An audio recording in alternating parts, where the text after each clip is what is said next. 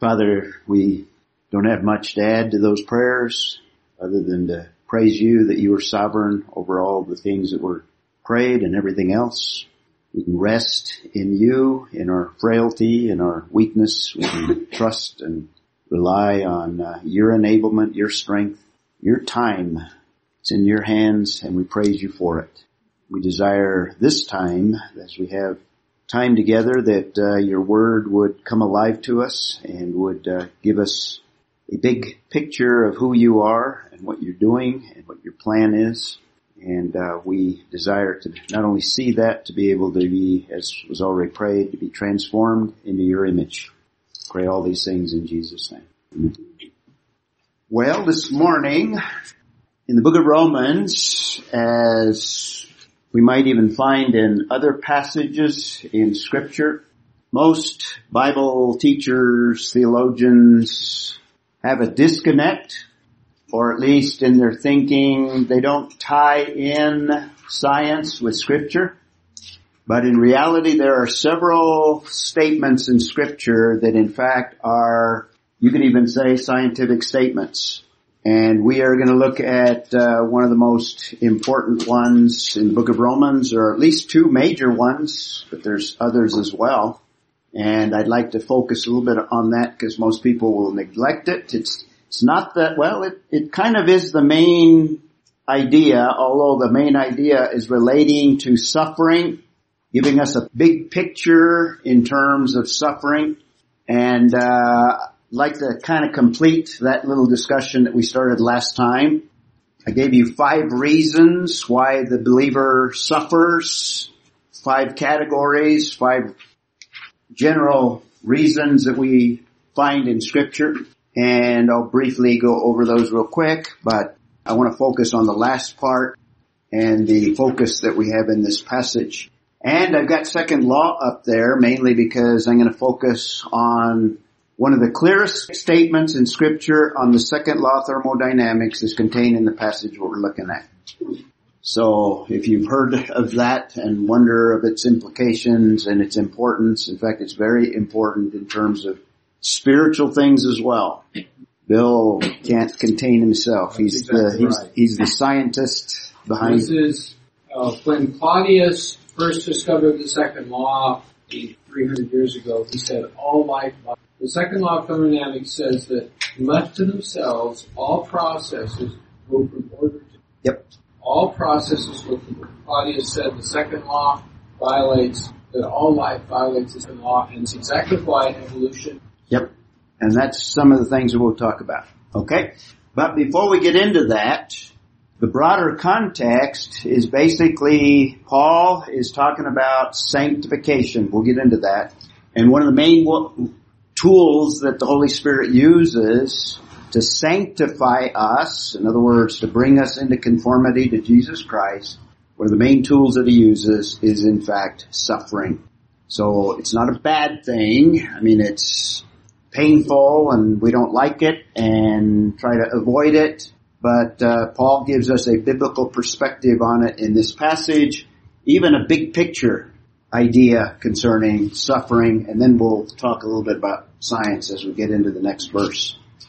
Christians have suffered throughout history. They died for their faith. Some of them at the very spot that those of us that went to Israel recently experienced the Colosseum.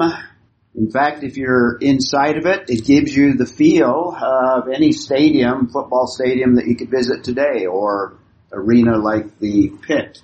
And you can imagine thousands of people. In fact, the estimate is that it held about 50,000 people. So that's a pretty good size stadium. And several things were done there, performances, opera, etc. I don't know about opera, but singing, speeches, political issues, spectacles. And one of the spectacles was the martyrdom killing of Christians in that very spot. Now that's a reconstructed stage, but in the first century, the latter half there, Christians suffered in that location. It gives you a different perspective of what it looks like from the air. So the bigger picture in terms of our context, we've discussed justification. We're talking about chapters 6, 7, and 8 that deal with sanctification. That's the Christian life. And we're getting close to the end of chapter 8. I've divided it into 3 parts. We have primarily the principles, the main principles. The main principle is that we are united in Christ, and from that united situation of Christ and us and Him in us, it is He, we will see in chapter 8, through the Holy Spirit, that sanctifies. It's one of the main things that we developed there, but there are several others. There's also issues that arise. I call them problems. Problems, I'm alliterating here. The problems we'll encounter in the Christian walk, in trying to be sanctified or trying to grow. And we're in chapter 8 that lays out the power available to live the Christian life. We can't live it on our own strength. That's chapter 7. In fact, if we try, we end up wretched men that we are, as it says in 7:24. Rather, there is the power of the Holy Spirit, so we spend a lot of time in the early part of chapter 8 dealing with that. Verses 1 through 11, power over the sinful flesh. Once we become a believer, we have a new nature, but we're still plagued until we go to be with the Lord with an old nature, old tendency, that past life before we became believers. And there's power available to overcome that. And at the heart of it is we are in a new family. We're sons. We looked at all of the aspects of sonship, ended with the idea of heirs. So we have not only a present inheritance, but future aspects of that inheritance. It's chapter 8, verses 12 through 17. So the concept is sonship in sanctification. And just to remind you, we've already looked at verse 17, this last part. If we are children, in other words, sons, he uses both words, children and sons in the context. Heirs also.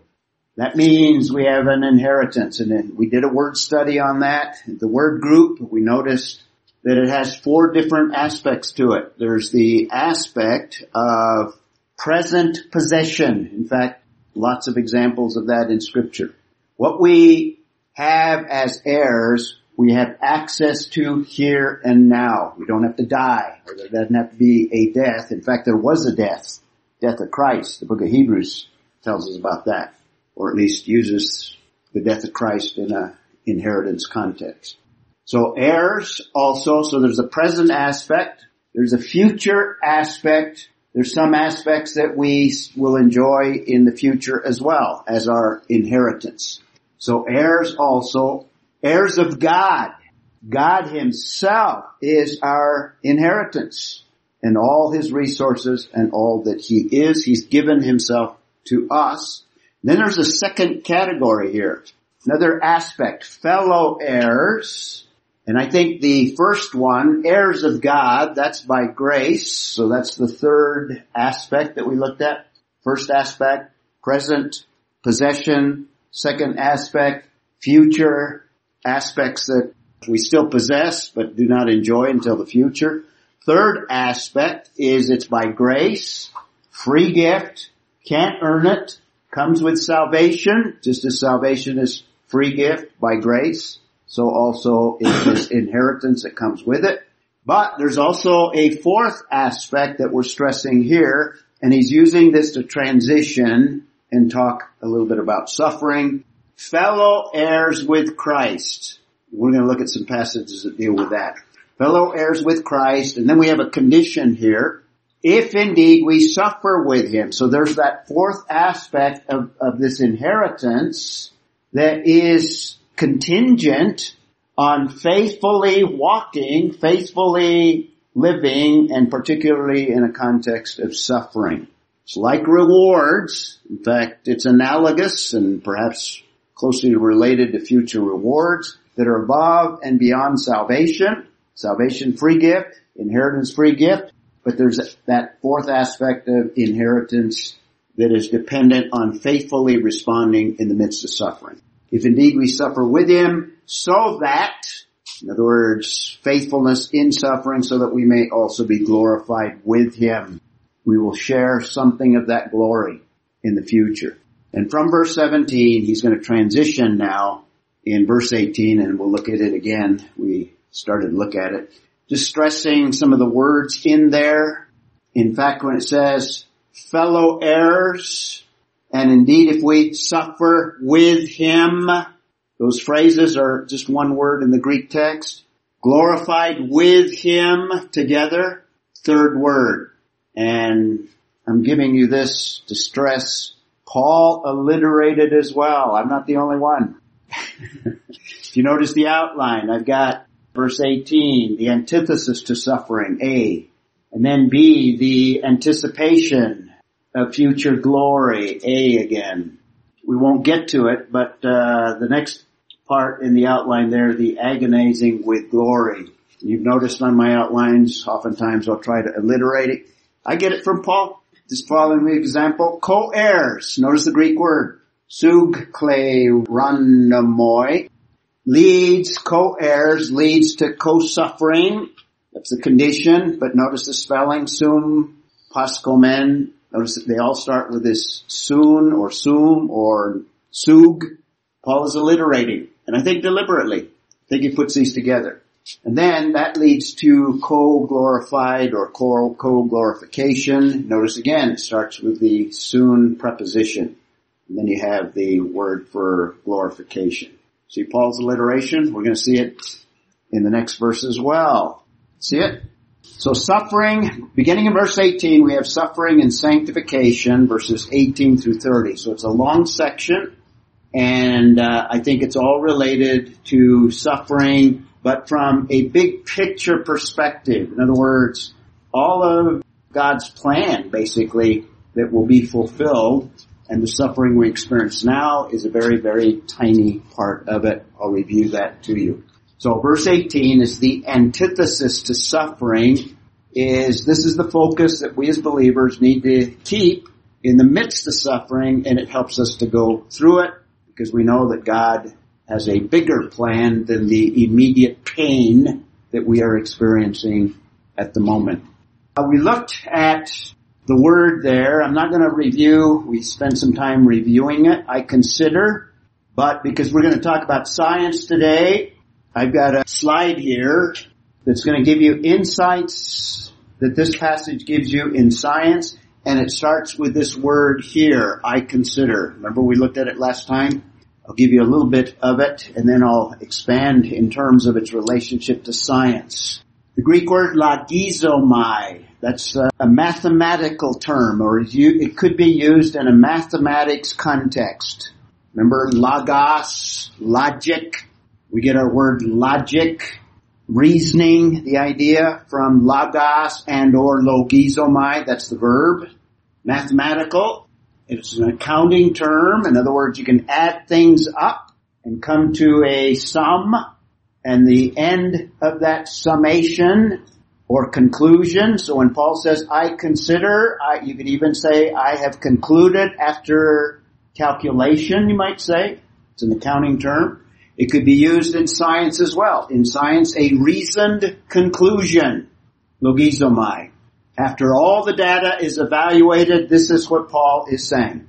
And Paul has looked comprehensively at suffering in its biggest context in terms of what God is doing overall. And he's going to go all the way back to Genesis 3, where suffering began. And he's going to trace it all the way into the future when you and I in present suffering will be freed from it. And that's the essence of what he's talking about. And it's going to include the entire creation. It's going to include all of what God has created. That's the big picture of suffering. Got it? And in that he makes, like I said, some scientific statements. So, Paul could have evaluated the second law of thermodynamics. That's one of the statements of it, mathematically. You need to know what the Q means, heat absorb. This is in thermodynamics itself, dealing with heat exchange. Heat absorb equals work plus two different energy states. The second one is the entropy part of the equation, and there's always a loss. We'll talk about that. But don't get bogged down with the science, alright? It's blowing Bill's mind. He's gonna have to contain himself today. So, science insights. I'm gonna use this slide to kind of bring them out. The number one here is we're talking about a reasoned conclusion that Paul has come to. You would even say, in this context, a scientific conclusion after taking in all of the data. And he's taken in the data starting from Genesis 3, and he's worked himself in his thinking and his evaluation in terms of everything that God has said, including what God is going to do in the future. That make sense? He's talking science here, guys. For I consider, now he started to talk about suffering. He's going to put it in his context. Suffering of this present time. And he's going to go back to Genesis, but he's dealing with what are you feeling now? What is your pain now? What is your struggle? What is your things that you are being weighed down with, if you will? And they can come in a variety of forms. They don't all have to be physical. They can be psychological. They can be emotional. They can be in any form that they may come. They may be mental. So the sufferings of this present time, suffering, the term pathema, we looked at that last time. I'm just still reviewing. Occurs 16 times. It's related to what he just talked about in verse 17, using a different word, but he's still talking about this concept. Different words. Co-sufferers, that's the one that I just flashed earlier, 8:17.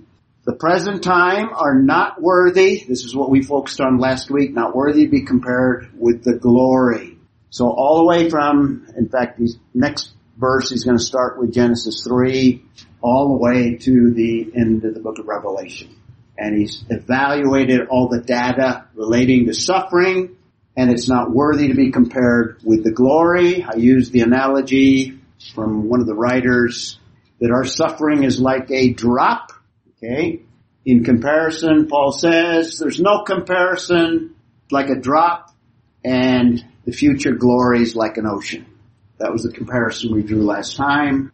And in that, let's look up some passages before we get into the scientific passage. Somebody look up Philippians 3:10. And in all of these, pathema is the word. Connie's got it. Who wants to do Hebrews? Mary Lee, 1 Peter. Dwayne, did you raise your hand, or you were just twitching? Yeah, you twitch and you get called on in this class, so be careful. Which one do you want? 1 Peter, and there's 2 there. Connie, you got it? 3:10. And this is Christ's suffering, but what I want you to notice also, that he's not only dealing with Christ's suffering, but notice that he weaves in there, in all of these passages, glory. Future glory. Go ahead. Not in all of them, but some of them. That I may know him and election and the fellowship of his suffering, being... Okay. This is Paul, and he's speaking of the sufferings of Christ that he is experiencing also. Co-suffering with Christ. Here's a passage. And it's what? Related to resurrection. That's future glory. Mary Lee, you got Hebrews 2:9 and 10. But we see him who for a little while was made lower than the angels, namely Jesus, crowned with glory and honor because of the suffering of death. Now the crowning is present experience. He's at the right hand, but what preceded the glory? Death, suffering and death. Keep reading. So that by the grace of God he might taste death for everyone. For it was fitting that he, for whom and by whom all things exist, in bringing many sons to glory, should make the founder of their salvation perfect through suffering. Through suffering. That's one of the purposes of suffering, is to refine us, bring us to perfection. Future glory in that context. Christ's suffering. Suffering precedes glory. That's present time. And this passage encourages us to suffer with him, as Paul notes in Philippians. 1 Peter 1:11. Searching what or what manner of time the Spirit of Christ who was in them was indicating when he testified beforehand the sufferings of Christ. The sufferings of Christ. In other words, he's speaking of the prophets, and they're thinking in terms of Isaiah 53. When's this going to be fulfilled? The sufferings of this Messiah. We know that it was in Christ. Keep reading. And the glories that would follow. Sufferings, and then what? The glories that are going to follow. So the prophets are thinking comprehensively. They're thinking prophetically. They're thinking in terms of the plan of God. Suffering of the Messiah precedes glory of the Messiah. That's what we have in Romans passage as well. You got 4:13 as well? I do. You do. But rejoice to the extent that you partake of Christ's sufferings, that when his glory is revealed, you may also be glad with exceeding joy. That's co-suffering with Christ, suffering with Him. In other words, faithfully responding in the midst of suffering, that precedes glory. See how glory is in all these passages? These are all parallel, and the same word, pathema, occurs in all of those passages that we have in the Romans 8:18 passage. Our suffering in His suffering. Here's some more passages. Who wants to do 2 Corinthians 1? 2 Corinthians. Jeremy's looking it up. He's thinking there. Colossians 1:24. Anyone got it? Jacob's got it. And since you've got 1 Peter, just stick in there and I'll let you read 5:9 as well. 2 Corinthians 1. For just as the sufferings of Christ are ours in abundance, The sufferings of Christ are ours. Co-suffering. so also our comfort is abundant too. But if we are afflicted, it is for your comfort and salvation. Or if we are comforted, it is for your comfort. It is effective in the patient enduring of the same sufferings which we also have. Okay. Another reason we suffer, another purpose, not only has ramifications in our future glory, but it has ministry in the lives of others here and now as well. Our suffering can be a comfort and encouragement in the Christian walk of the believer here and now. But suffering in Christ, remember I gave you the 5 reasons? The first one, we may suffer because we make bad decisions, we go off walking with the Lord and suffer consequences of sin. That is not what we have in this passage nor any of the passages that we're reading. But that is a reason that some Christians suffer. For their own sin. For their own sin. Their own foolish choices, decisions. We dealt with this last time. I didn't put the slide back up there. Were you here last time? We weren't there last time. You didn't. It was the time before. No, it was last time. Yep. Both. It was both? Before and then. Yeah. Second reason is when we go off track, sometimes God intervenes to bring discipline in order to correct a wrong direction. Now this is more habitual. In other words, this is more, you're heading by pattern in this direction. I'm going to intervene and bring a little bit of pain to awaken you to your wrong direction. We use the Hebrews 12 passage there. Then there's an abundance of passages that speak of God sometimes bringing, number 3, third category, simply to refine us. Some of the ones we're looking at here. To refine us, to conform us to His image, working, as we'll see later on in Romans, working all things for good for those that love Him and are called according to His purpose. Verse 28. We won't get there for a few weeks now. So the third category of reason, and it can include a lot of different areas, is primarily to conform us, or you might say to sanctify us, to bring us into conformity to His image. I gave you a fourth reason. There is some suffering, and normally I leave it for last, but the last one I'm going to leave for the one that we have here that's primary. There's some suffering that we will never know why. We'll never know the reason. And the example is Job himself. I used Job as the example. He didn't have the benefit of what we have. The writer told us what God is doing in the heavenlies. Job had no idea what was going on. And God never gave him an answer. The 3 friends gave him answers, but they weren't the reason. The fourth one, again, took a different angle. He didn't have the right answer as well. And when God confronts him, God never gives him an answer. He wants him just to trust him, not knowing why he's suffering. Would you not call that a refining suffering because Job's faith was different at the end of the book when he says, now my eyes have seen you, Yes. as opposed to the first of the book where he was... He's questioning, he's wondering, and he's trying to figure this thing in the out. very first of the book he says he was a righteous man and he did everything right. Actually, God says that. Yeah, and God says that he does, but there's a different quality to his faith Yeah. at the first of the He book. grew through the process. So Through that, the process. yes, so now he says, man, you just overwhelmed me. Where before there was not that same feeling of Yes. overwhelmingness. Yes. Yeah. So 4 reasons. We can suffer consequences of our own sin. That's not what's here. We may be disciplined. That's not necessarily here, but it could, if we respond rightly, could be included in the Romans passage, co-suffering with Christ. The refining aspect, that could be included, but it's not the primary reason. Unknown reasons. And then fifthly, suffering simply because we're believers, simply because we name the name of Christ. Some passages speak of suffering for righteousness' sake. That's what's primarily in view in suffering with Christ. And a significant piece that adds to your unknown reason is that God not only did not give Job the reason why, but fundamentally told him the right thing.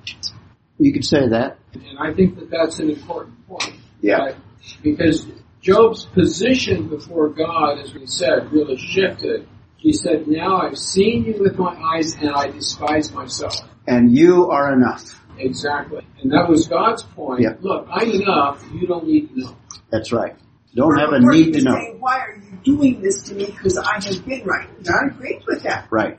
And so I see that as a refining. Exactly. Did we read Colossians 1:24? Ooh. No, not yet. Jacob's got it.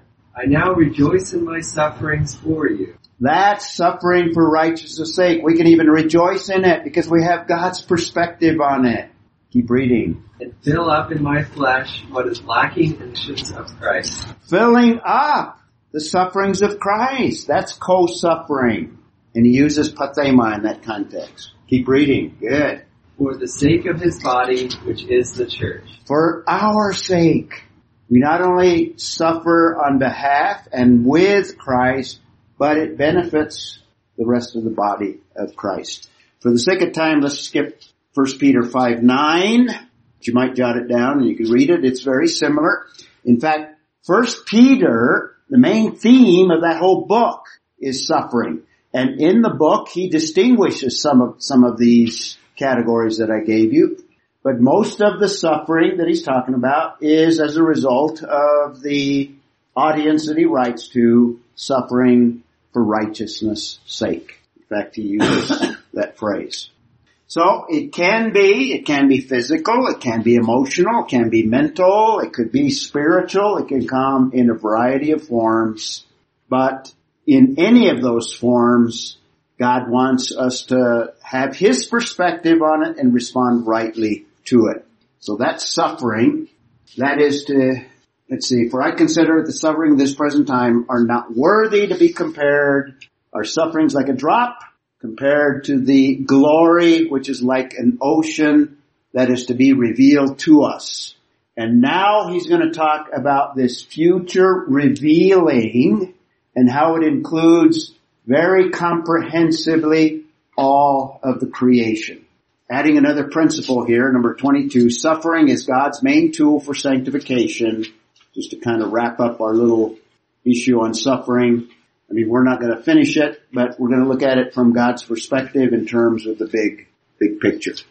So verse 19 and 19 through 21, I call it the anticipation of glory.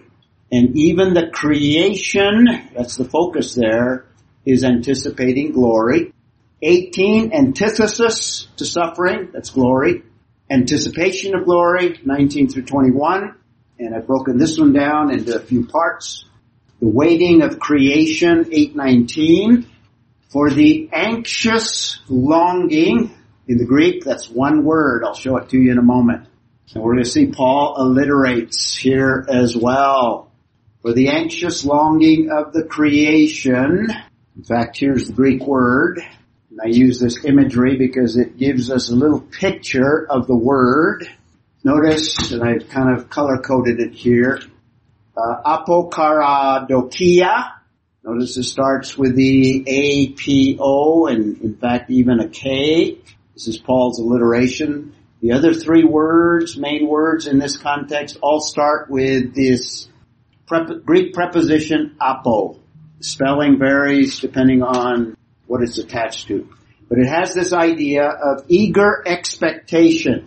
It's like stretching out your neck to be able to see. In other words, you are looking intently and you have to kind of lean over to see, or like a giraffe, you got to stretch your neck out in order to see. That's why I use the imagery there. That's the idea of the word that we have here, the anxious longing. Eager expectation. For the anxious longing of the creation waits eagerly. The anxious longing, that's that word I just showed you. The waits eagerly is another word that starts with the apo preposition. Notice, apekdekomai. This is actually apo, but the lettering changes depending on what follows it.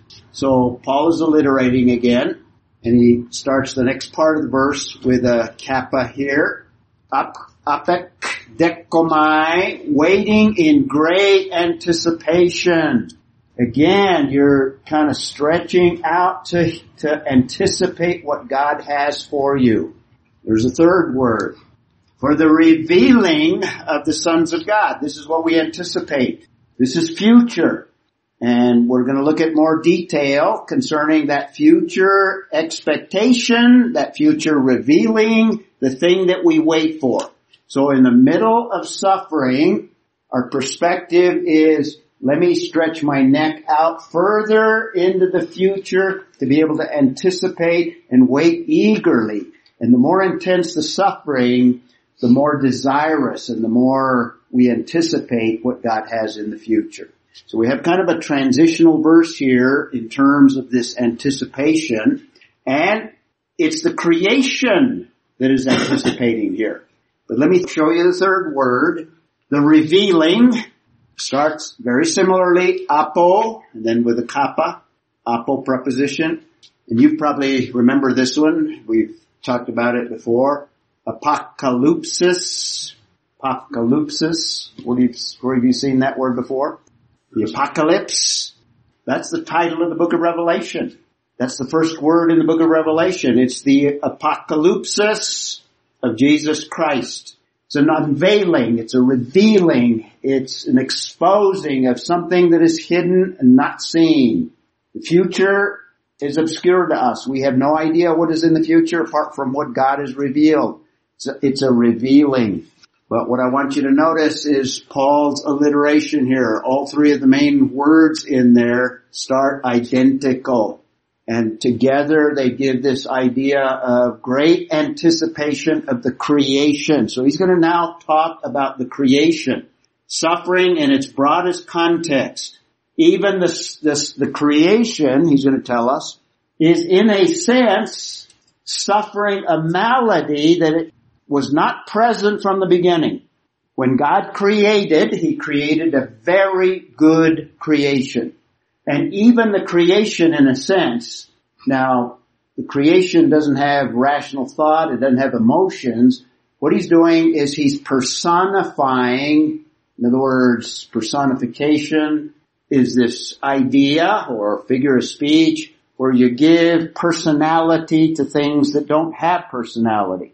Chairs don't have personality, rocks don't have personality, but from the literary perspective, we're giving personality to them when we speak of them in terms of feelings and rational thought.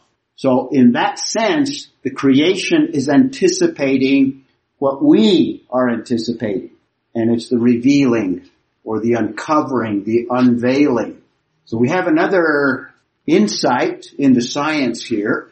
that we can draw from verse 19.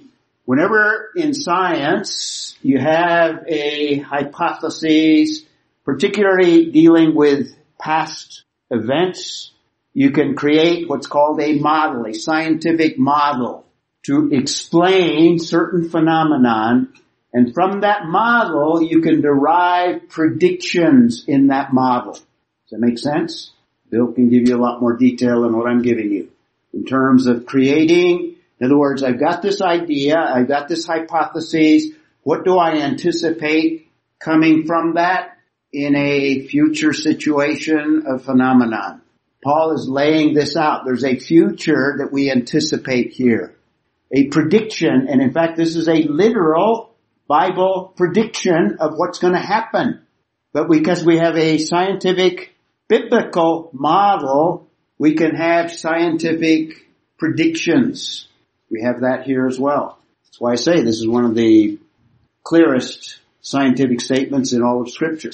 That leads us to verse 20, the subjecting of creation. In other words, the malady, the suffering, the disorder, you might say, of the creation. Now he's going to describe that in verse 20, and unfortunately we don't have time to get into it.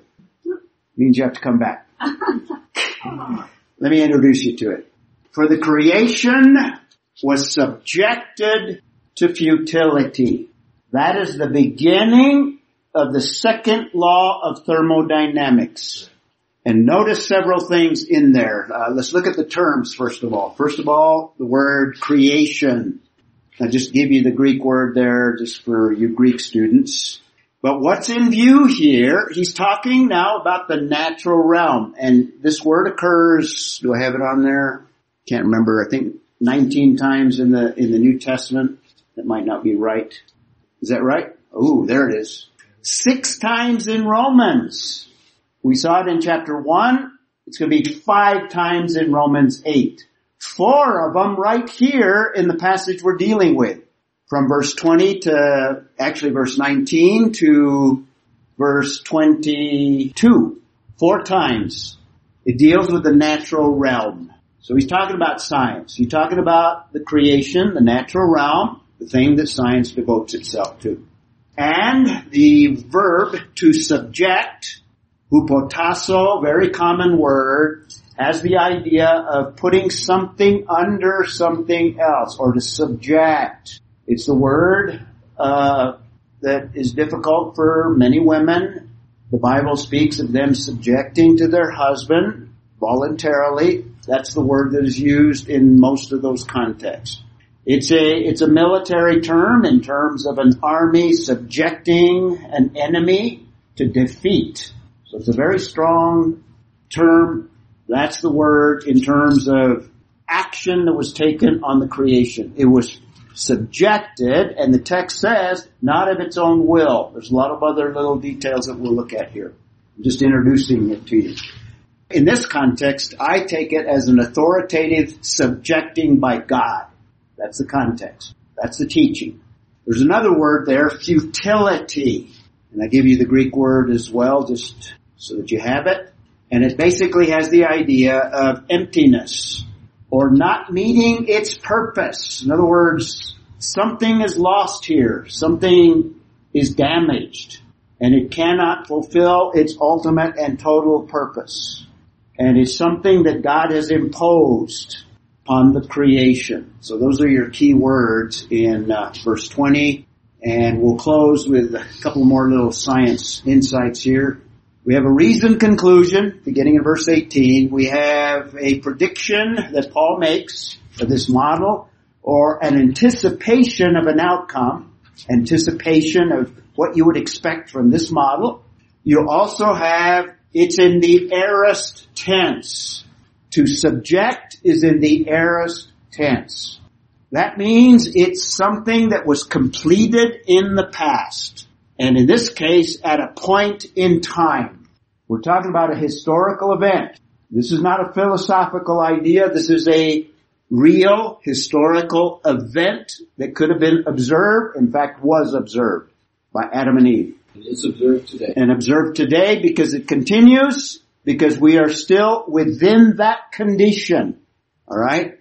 And it's also in the passive. The verb to subject is in the passive. And what that means is that the creation is acted upon by an outside cause. These are all scientific concepts. An outside cause. By the way, Bill, I've got 10 of them. So you gotta come back next week. Lord willing. Lord willing. Okay? You want another one? Yeah. He's talking about a change in the physical realm. A radical change in the physical realm that took place at a point in time in history, and the record of that is Genesis chapter 3. Got it? So when people say, when you talk about religion, it has nothing to do with science. Religion is man's opinion, and if you want real truth, then you have to go to the sciences. Well, the sciences are based on what God has revealed, and real truth, absolute truth, is what you have in like Romans 8. Science can tell us what is, but they cannot tell us why it is what it is. And the Bible does both. And the Bible does. Does both. But science tells us what is. Yep. Second law of thermodynamics. Okay, we didn't even get into physics today. We'll save a little bit more of the science for next week. This introduces you to the second law of thermodynamics. What we have in this passage is the ultimate goal of sanctification. Deals with the entire creation, and it involves glory. Who wants to close for us? Need another scientist to close for us. Jacob. Father God, who are you in thankfulness to believers in Revelation? And I think how awestruck we all are speaking who you are. Us always to go through it.